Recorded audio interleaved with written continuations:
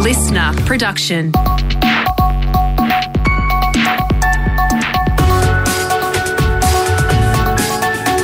Australia Today's Morning Agenda with Natasha Belling. Good morning. Thanks for your company. Let's check what's making headlines this Thursday, the 29th of September. The federal government has written to Optus asking the telecommunications giant to pay for new passports for those customers affected by the massive data breach. It comes as states and territories step in, offering victims new driver's licences if their number has been compromised. Prime Minister Anthony Albanese has told Parliament we need tougher laws around the collection of our details and data. We know that this breach should never have happened, and the government expects Optus to do everything within its means to support affected customers. Clearly, we need better national laws after a decade of inaction. Motorists are expecting to feel more pain at the petrol pump with the fuel excise cut ending at midnight overnight. The fuel excise was halved earlier this year by the Morrison government to help ease cost of living pressures, but now the new government has had to return it to the normal rate. Ending the discount will automatically add around 25 cents a litre to our petrol, but experts claim we shouldn't expect any major price jumps for now. Peter Curry from the NRMA says most of our fuel reserves were purchased when there was no tax on unleaded. We are not expecting prices to jump dramatically. The excise will be reintroduced to the wholesale price, not the retail price. And so that means it should be some time before we start to see those increases at the bowsers. But some drivers say they're already seeing a jump in prices, with the consumer watchdog promising to crack down on any price gouging. Queensland will end its reliance on coal power by 2035 as part of a $62 billion jobs and energy plan. Our reporter Lachlan Itter explains from Queensland it's to help meet new targets for renewables. Morning, Tash. New targets for the Sunshine State have been set, including 70% renewables in the next decade and 80% by 2035. Coal power will be replaced by pumped hydro, with coal power stations remaining as a backup if needed. Now, mining is big business here in Queensland, but Premier Anastasia Palaszczuk has signed an Energy Workers Charter, which she says will ensure job security in the resources sector. That ensures workers will have the opportunity to continue careers with public-owned energy businesses or elsewhere in the public sector. The plan has largely been welcomed by conservation groups, though some industry bodies say they need to see finer details. Staying in Queensland, and a former Matilda star has spoken of a terrifying carjacking ordeal when she was live on Australian radio. Alyssa Carnivus was on an interview with Croc Media when a group of men allegedly surrounded her vehicle. Luckily, she managed to get away, with investigations now ongoing. She's told Channel 7 it was a terrifying experience. I guess the most harrowing thing was people right at your window sort of wanting to get in and take your vehicle. Just pure luck that I didn't actually switch the car off completely, because the doors would have unlocked automatically. Wild weather has lashed parts of New South Wales overnight, with lightning, torrential rain and hail hitting. As Sasha Barbagat reports from Sydney, there is more wild weather on the way. Storms have again lashed parts of Sydney overnight, Tash, with heavy rain, hail and lightning, but luckily a severe weather warning was cancelled by the Weather Bureau. Locals living near Warragamba Dam are on alert this morning, though, with a minor spill expected following all the recent rain.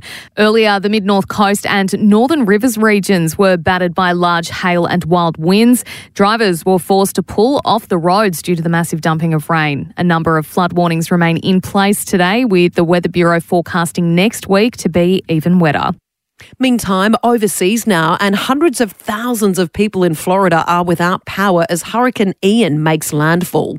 The National Hurricane Center in the US has warned of a life-threatening storm surge, catastrophic winds and flooding in the Florida Peninsula. 7 News US correspondent Tim Lester is on the ground in Florida and says the powerful system is continuing to wreak havoc. As high as 5.5 metres. Think about that as a height. That's a 2-storey house as a wall of water coming ashore. The wind's expected to reach 250 kilometres an hour and whip up that water.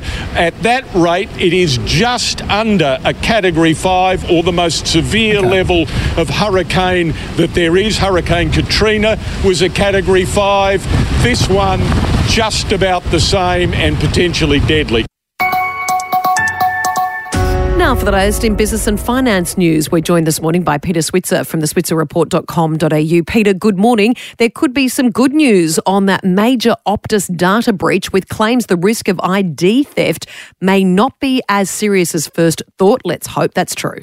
Yes, the AFR says the ACT government thinks the risk of identity theft from the Optus data breach may be much lower than feared because the cyber attacker only gained partial driver's licence records in most cases. Meanwhile, Prime Minister Albanese said Optus will pay for new passports for those affected by the hacking. Yeah, let's hope the hacking isn't as bad as initially thought. And good news for shop owners, Peter, with retail sales up. But on the flip side, that's not good news for people that have got mortgages. That's right. Despite 2.25% worth of cash rate rises from the Reserve Bank since May, shoppers have continued to shop, with retail trade up 0.6% in August. Economists say it takes time for interest rate rises to actually scare people into less spending, which might mean the RBA will ramp up its rate rise torture until we tighten our belts and stop shopping. And Peter, the Bank of England has promised to rescue the British financial system, and our stock market is set to rise on the news. Last week, the new UK Prime Minister Liz Truss outlined $74.5 billion worth of tax cuts to spur economic growth. This forced bond interest rates up, and the British currency was down 4% since Friday and is down a whopping 20% against the US dollar in the past year. To rescue the situation, the Bank of England will now buy £5 billion of bonds for 13 days in a row, and this has calmed financial markets. We all need a Bank of England. Where can we find one? Yeah, we sure do. Peter, thank you.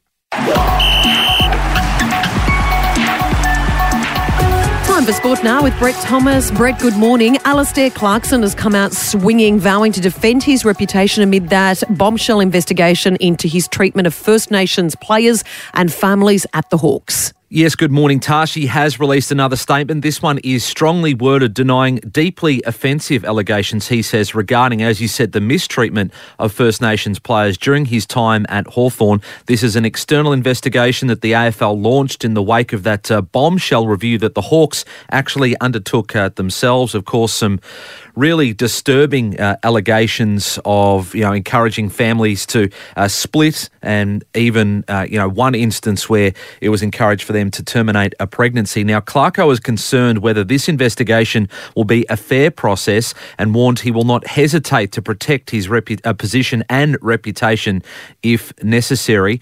A quote here from Clarko: "It remains profoundly disappointing that these matters are now being widely canvassed in the public domain without the opportunity being given to me or others to give our accounts or even read the Hawthorn report, which to this day I have not seen." So Clarko fairly strong in his denials once again. And Brett, to the NRL now, and Nicho Hynes is the toast of the league after taking out the Dally M medal last night, and he wants to use the award to inspire others. Yeah, it was the NRL's night of nights. We've had the Brownlow in the AFL, and now it's the NRL's turn with the Dally M. And Nicho Hynes, while he was considered a contender, it was mainly Ben Hunt, James Tedesco, Isaiah Yeo was even up there when the voting went behind closed doors after round 12. But Nicho Hynes, a dream first season with Cronulla, crossing over from Melbourne Storm.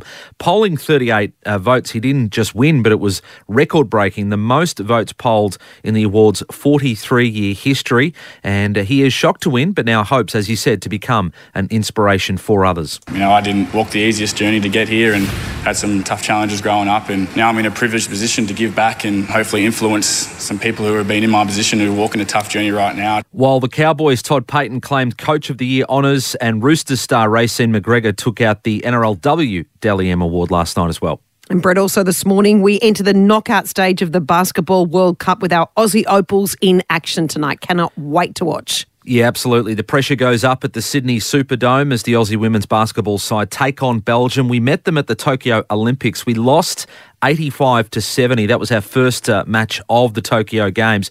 This time around, though, the Belgians are without their star player, so hopefully we're a good chance of getting through to the semis. In one of the other quarterfinals today at around midday, the USA, who have been so dominant at the tournament so far, take on Serbia. Thanks so much, Brett. Thank you, Tash. And Hugh Jackman is back, reprising his famous role as Wolverine, this time in the new Deadpool 3 film. The Aussie actor posted a video overnight with Ryan Reynolds, who plays Deadpool, to announce their characters' reunion. But before they could explain the plot line for the new movie, something else happened. Take a listen. Hi. Hi. How are you? You have questions. Yes. I had a lot of questions. I'm sure you had a lot of questions, but rest assured, we're going to answer them right now. Like, for example, how is Wolverine alive after Logan? Logan takes place in 2029, totally separate thing. Logan died in Logan, not touching that. What actually happens in our film is these two get out there. And I'm chasing them all.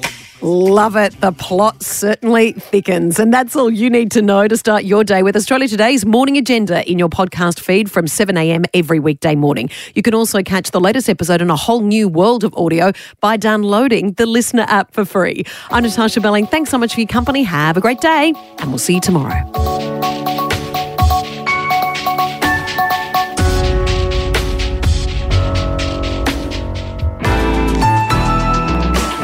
Listener.